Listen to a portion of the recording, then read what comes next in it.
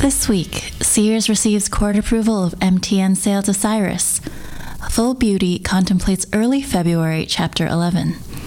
Judge Jones says dispute over Westmoreland's McKinsey retention could lead to a career ending.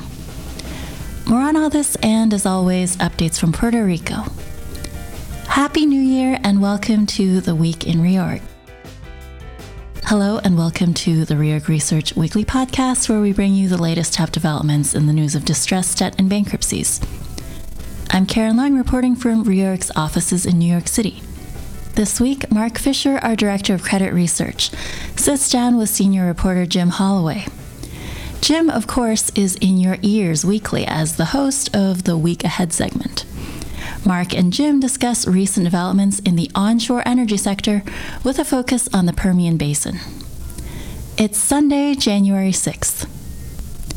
2019 started just how 2018 ended in the land of distress, with Sears again making headlines.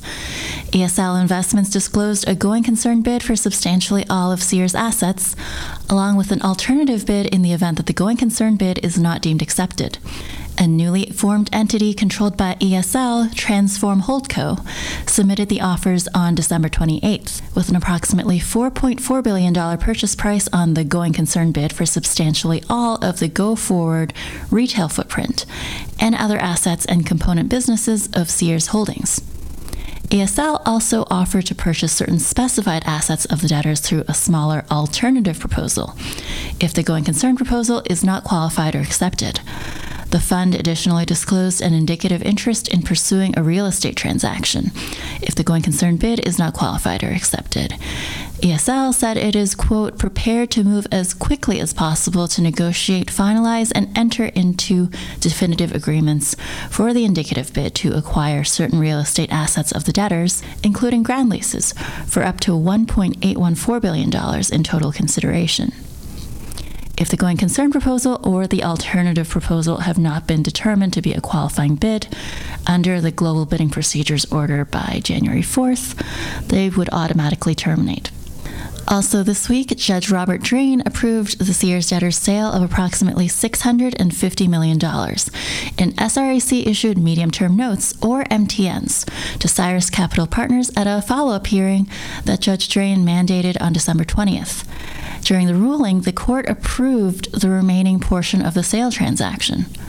The lockup of non-debtor affiliate Sears Re's MTNs that the court observed was a, quote, integral aspect of the overall sale transaction. The lockup and various aspects of the sale were the subject of a challenge launched by Omega Advisors and Oxiv Capital. But Judge Drain overruled all objections at the earlier December 20th hearing, aside from the challenge to the lockup provision. Judge Drain also made clear that his good faith finding with respect to the sale transaction is limited to the record before him, in light of concerns voiced by the UCC with respect to certain de-risking transactions Cyrus engaged in after the December 20th hearing. An ISDA Determinations Committee on the SRAC CDS auction was held on Thursday and Friday to discuss various general interest questions proposing a modification to the auction terms. The committee announced Friday afternoon that it would not be amending the auction terms in line with the general interest questions requests. Westmoreland also continues to make headlines over the dispute on the debtor's decision to hire McKinsey Recovery and Transformation Services, or RTS.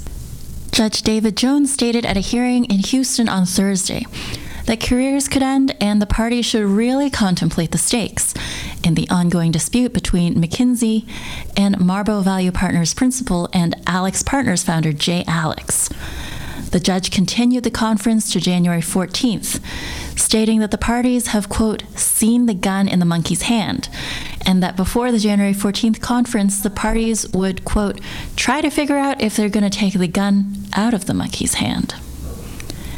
In late November, Marbo objected to Westmoreland's application to retain RTS, alleging that McKinsey, including its McKinsey Investment Office, or MIO unit, had made false representations and concealed its relationships to parties in interest in the Westmoreland cases, and also had disqualifying connections to the members of the ad hoc group who would likely acquire the debtor's assets under the Chapter 11 plan. On the other hand, RTS has argued that Marbo's objections and claims of fraud are based on, quote, an extreme and idiosyncratic view of the law. RTS also asserts that Marbo ignored the look-back period specified in Bankruptcy Rule 2014 and mistakenly listed connections that were actually disclosed by RTS. Judge Jones in early December stated that if the allegations are true, they could violate the U.S. Code of Criminal Procedure and, quote, otherwise impugn the integrity of the bankruptcy process. At a hearing on December 18th, Judge Jones said that while he does not know enough yet to determine, quote, who's right and who's wrong, he highlighted the substantial allegations made by Marbo and warned of a, quote, horrible consequence to someone. At Thursday's hearing, Judge Jones asked the parties to, quote, really contemplate the stakes in the dispute. He explained that if Alex's allegations are true, McKinsey has what he called a Title 18 problem, and that if Alex has committed perjury and slandered a company, he also faces a Title 18 problem, a reference to the U.S. Code's Crimes and Criminal Procedure section. He warned again that, quote, somebody doesn't survive this the way it's currently postured. After a recess, the parties said they would like additional time to consider and discuss the court's concerns and other matters relating to the dispute. Judge Jones continued the scheduling conference to January 14th, and in doing so, the judge emphasized that he is not advocating a resolution and does not care if the matter settles. Once this starts, Judge Jones reiterated, quote, you will not be able to stop me. Full Beauty announced on Thursday that it has entered into a comprehensive restructuring support agreement with key stakeholders and plans to file for Chapter 11 in the U.S. Bankruptcy Court for the Southern District of New York. According to the press release announcing the RSA, the planned solicitation process would end, quote, on or about January 24th, with the company filing a voluntary petition after the period ends. The online plus-size apparel retailer says that the restructuring transaction set out in the RSA would reduce outstanding indebtedness by approximately $900 million. The company also said that parties who have signed on to the RSA include equity sponsors Apex Partners and Charles Bank Capital Partners, holders of 100% of first-in, last-out term loan claims, holders of over 99% of its first lien term loan claims, and holders of over 95% of its second lien term loan claims.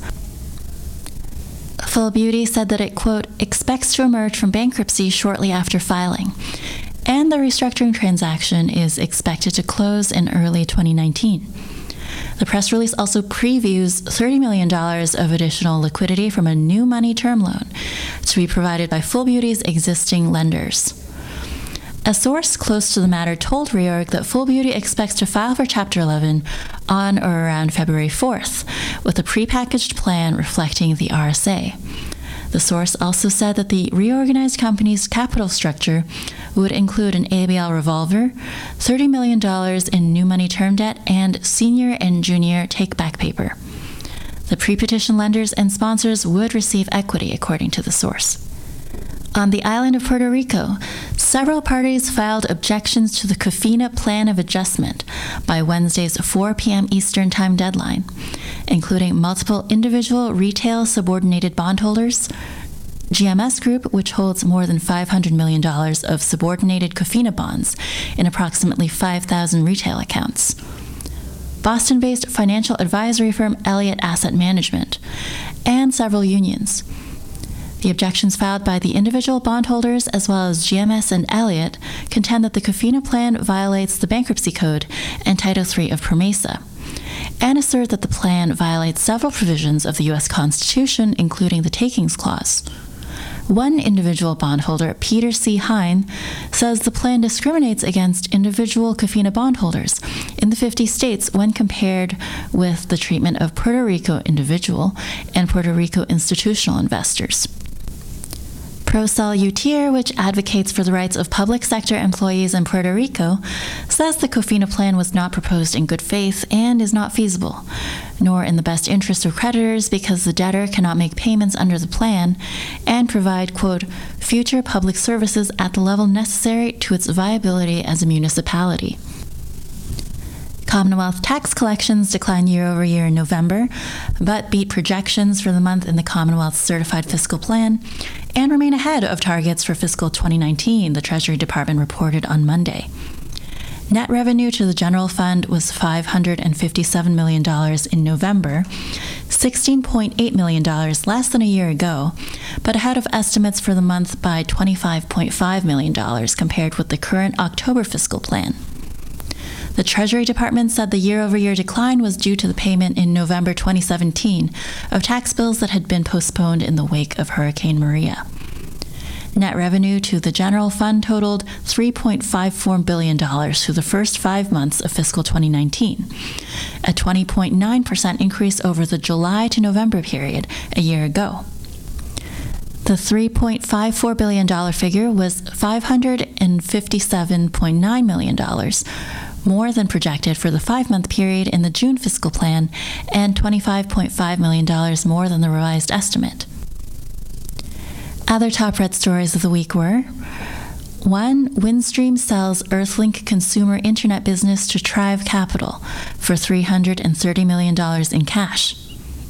2. California AG outlines potential criminal offenses if reckless conduct by PG&E caused fires. And 3. Talen Energy Supply announces cash tender for $200 million of unsecured notes. Now here's Jim Holloway with the week ahead. Well, thanks, Karen, and Happy New Year, one and all. It's the first full week of business, and it looks like we're off to a somewhat slowish start, so let's enjoy it while we can. Monday, January 7th, in Puerto Rico's cases, oral arguments before the First Circuit Court of Appeals on the security interest dispute between the employee retirement system and certain bondholders. Tuesday, January 8th, conferences in the Sears and Avaya matters. And Wednesday, January 9th, it's the bidding deadline for First Energy's West Lorraine power plant. So make sure you get yours in if you'd like a fossil generation facility in Lorain, Ohio. Great views of Lake Erie, I understand, and there is a stalking horse bid already in the amount of $152 million. Thursday, January 10th, quite a bit going on. The confirmation hearing in iHeart, the final DIP hearing for Waypoint, the DIP amendment hearing in NineWest, and in Synergy Pharma, final DIP objections are due. And Friday, January 11th, we have the second day hearing in Checkout Holdings, and in Sears, objections are due related to the automatic stay relief motion for KCD intercompany creditor notes. So there you go. Karen, over to you, and I'll be back shortly. Thanks, Jim. We'll be following all that and more in the coming week. Now we turn it over to Mark Fisher, who's back again with Jim to discuss the latest from onshore energy with a focus on the Permian. Thank you, Karen. So I am here again with Jim Holloway, who once again has put on his energy hat, and to talk about the onshore energy market with a particular focus on the Permian. So Jim puts out his quarterly review of what producers have to say with a little bit of perhaps forward predictions and trends that have been going on in the market. And this quarter, of course, is particularly interesting given the volatility in oil prices. We've seen a pretty sharp sell-off in oil markets, over the last few months. Some people blame demand, some people blame supply. On the supply side, of course, there's some international concerns with what OPEC's going to do, but then, of course, there's the U.S. producers as well. We've seen a lot of growth out of the Permian over the last few years, but Jim has uncovered some perhaps discrepancies or some mixed statements by operators in this last quarter. So with that, wanted to focus in on some of those. So Jim, for a while now, we've seen this tremendous growth coming out of the Permian producers, but recently, some of those companies have actually adjusted their capital budgets lower.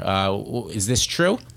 Yeah, that's correct, Mark. What happened is that toward the end of December, Diamondback and Pioneer, which are two of the more significant independent E&Ps in the Permian Shale, announced that in light of the volatility in crude prices that you just mentioned, they were electing to scale back activity in the basin in this year, 2019. Diamondback stated that it meant to prioritize its dividend and shareholder returns, and Pioneer, which in the third quarter said it planned to reach free cash flow break-even by the middle of this year, said that it now expects to outspend cash flow by $250 million, which is still, they highlighted, a 50% drop from last year. And so I think what we're seeing is a real, or rather an increasing emphasis on capital discipline and shareholder returns. It's been a prominent theme, of course, since the 2014-2016 downturn. And with crude faltering, along with stock and bond prices, it's really come to dominate a lot of the discussion from the larger public companies. Companies are still in the budgeting process right now. I expect we'll see more announcements of activity curtailment as these are completed and reserve reports are updated. Of course, should oil pop back up, it doesn't take an immense amount of time or money to crank up activity, but it makes long-term planning just that much more difficult. Great. So why do you think there's this focus on discipline? Well, I think what the industry is getting from the market, and more importantly from the providers of capital, is that what is wanted is discipline. Discipline defined as spending within cash flow or having a plan for getting there, and developing a plan for rewarding long-suffering investors in the oil and in the energy sector. There's not a lot of interest in funding chasing the last marginal barrel in a marginal play. The Dallas Fed yesterday released its fourth quarter energy survey, which I highly recommend everyone read, and it had this extremely interesting comment from a correspondent, and I quote, "Capital providers are likely to place more focus on discounted cash flow analysis as compared to emphasis on balance sheet increases in the form of undeveloped reserves," unquote. So really, cash flow is king rather than just the 2P number, which used to be what the companies chased back before the downturn. And interestingly enough, the same respondent said that in his view, it would require WTI at $70 to justify continued development of unconventional reserves. I'm not really sure if you meant the break-even or if that was based on a target IRR. At any rate, the whole issue of Permian break-evens is always a great source of discussion. I think it is worth noting that this survey also showed about 35% of respondents budgeted for, their budgets for 2019 were at 50 to 55 WTI, and about 50% of respondents budgeted in the $55 to $65 range. That's really interesting. I guess you look at some of this discipline and what the market wants here, and perhaps investors still just remember the prior cycle, which was really just a few years ago. When oil went through its last bit of pressure.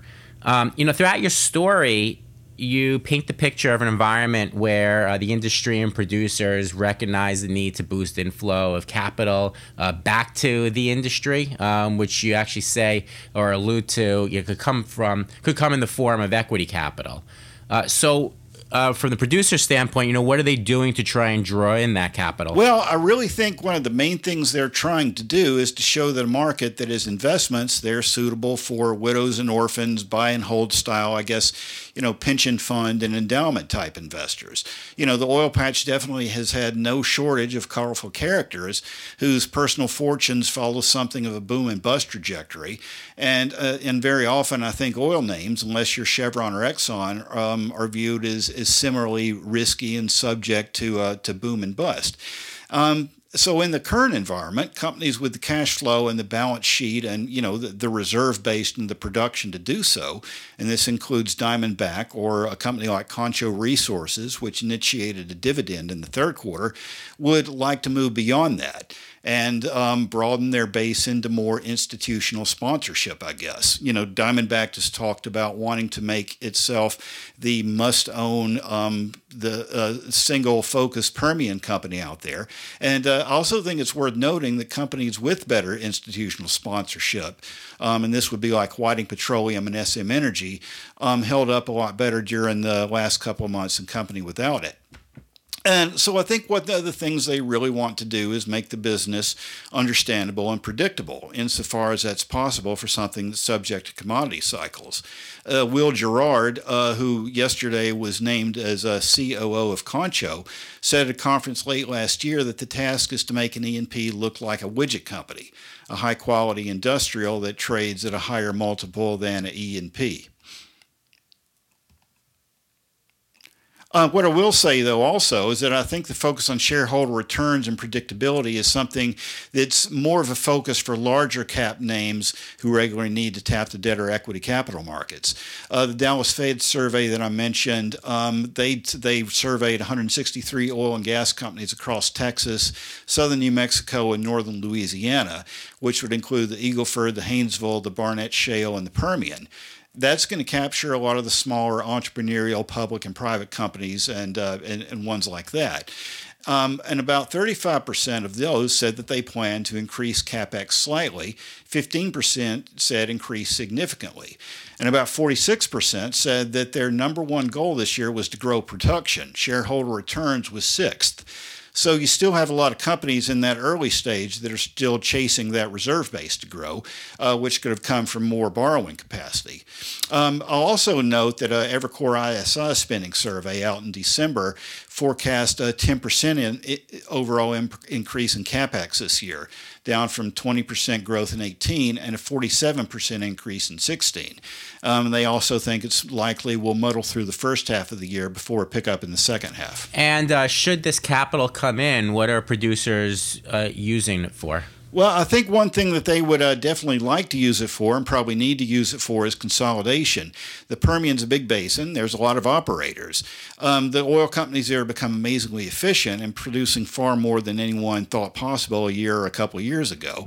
But the greatest efficiencies in terms of scale and cost is really going to come from conjoining contiguous acreage, I guess you could say, on a very large scale. This past year, we saw the big marquee deals from Diamondback and Energen, Concho acquiring RSP, and Cimarex acquiring Resolute. And in all those cases, the acquirers cited the industrial logic of bigger and scale and efficiencies from that. Of course, equity is not a bad currency for acquisitions, but I think everyone would still like to see less volatility in the stock market and a high yield market that's open to E&Ps and a recovery in asset prices before any major deals happen.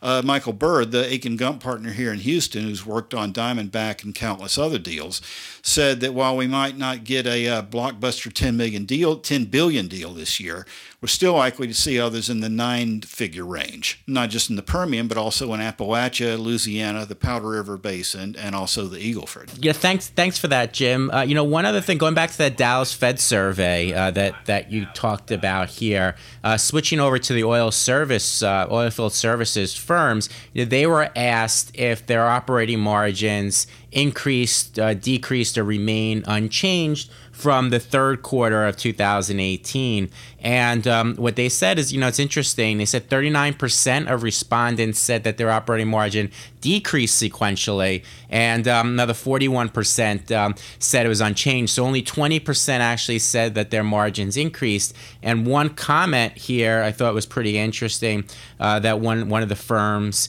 made, and I quote, "Service rates for our production services continue to be static and lower than in previous years. Most oil and gas companies continue to exert their will for cheaper services." So I wonder what this consolidation, if it happens or actually might continue from, some of the deals that you that you talked about earlier in the year, if that consolidation continues. Well, yeah, the margin decrease was definitely an interesting thing. I mean, I thought that it may have had something to do with the fact that during the quarter there was rather well announced, well advertised budget exhaustion. There was kind of a definite slowdown. There may have been just some more competition in the spot market. What would consolidation do to the oil services companies? I think it would probably drive consolidation on that end. But you sort of wonder if the industry industry is sort of feeling its way towards a new sort of model or a new sort of relationship with services and providers to the E&Ps. I notice, I believe it was EOG announced that it had already, forward contracted for 65% of its services for the year. They announced that as a way to keep a lid on cost. And you also think back to the deal that, to the very long-term deal for providing sand that Pioneer struck with U.S. Silica. We may see, we'll probably have to see more consolidation within the oil field services, but probably also people need to just think how those services are priced and how contracts are arranged in the future. The whole world is changing thanks to the guys out in West Texas who have gotten so amazingly productive with the shale. And, we'll just have to see where it leads us. Great. Thank you very much, Jim, for that. I will see what happens with the oil prices from here, and I look forward to the next time we talk energy. Karen, back to you. Thanks for listening. That's all for this week. As a reminder, you can access all Reorg podcasts on the media page. If you're not a subscriber, you can find them on iTunes and SoundCloud. I'm Karen Lung, and this has been The Week in Reorg.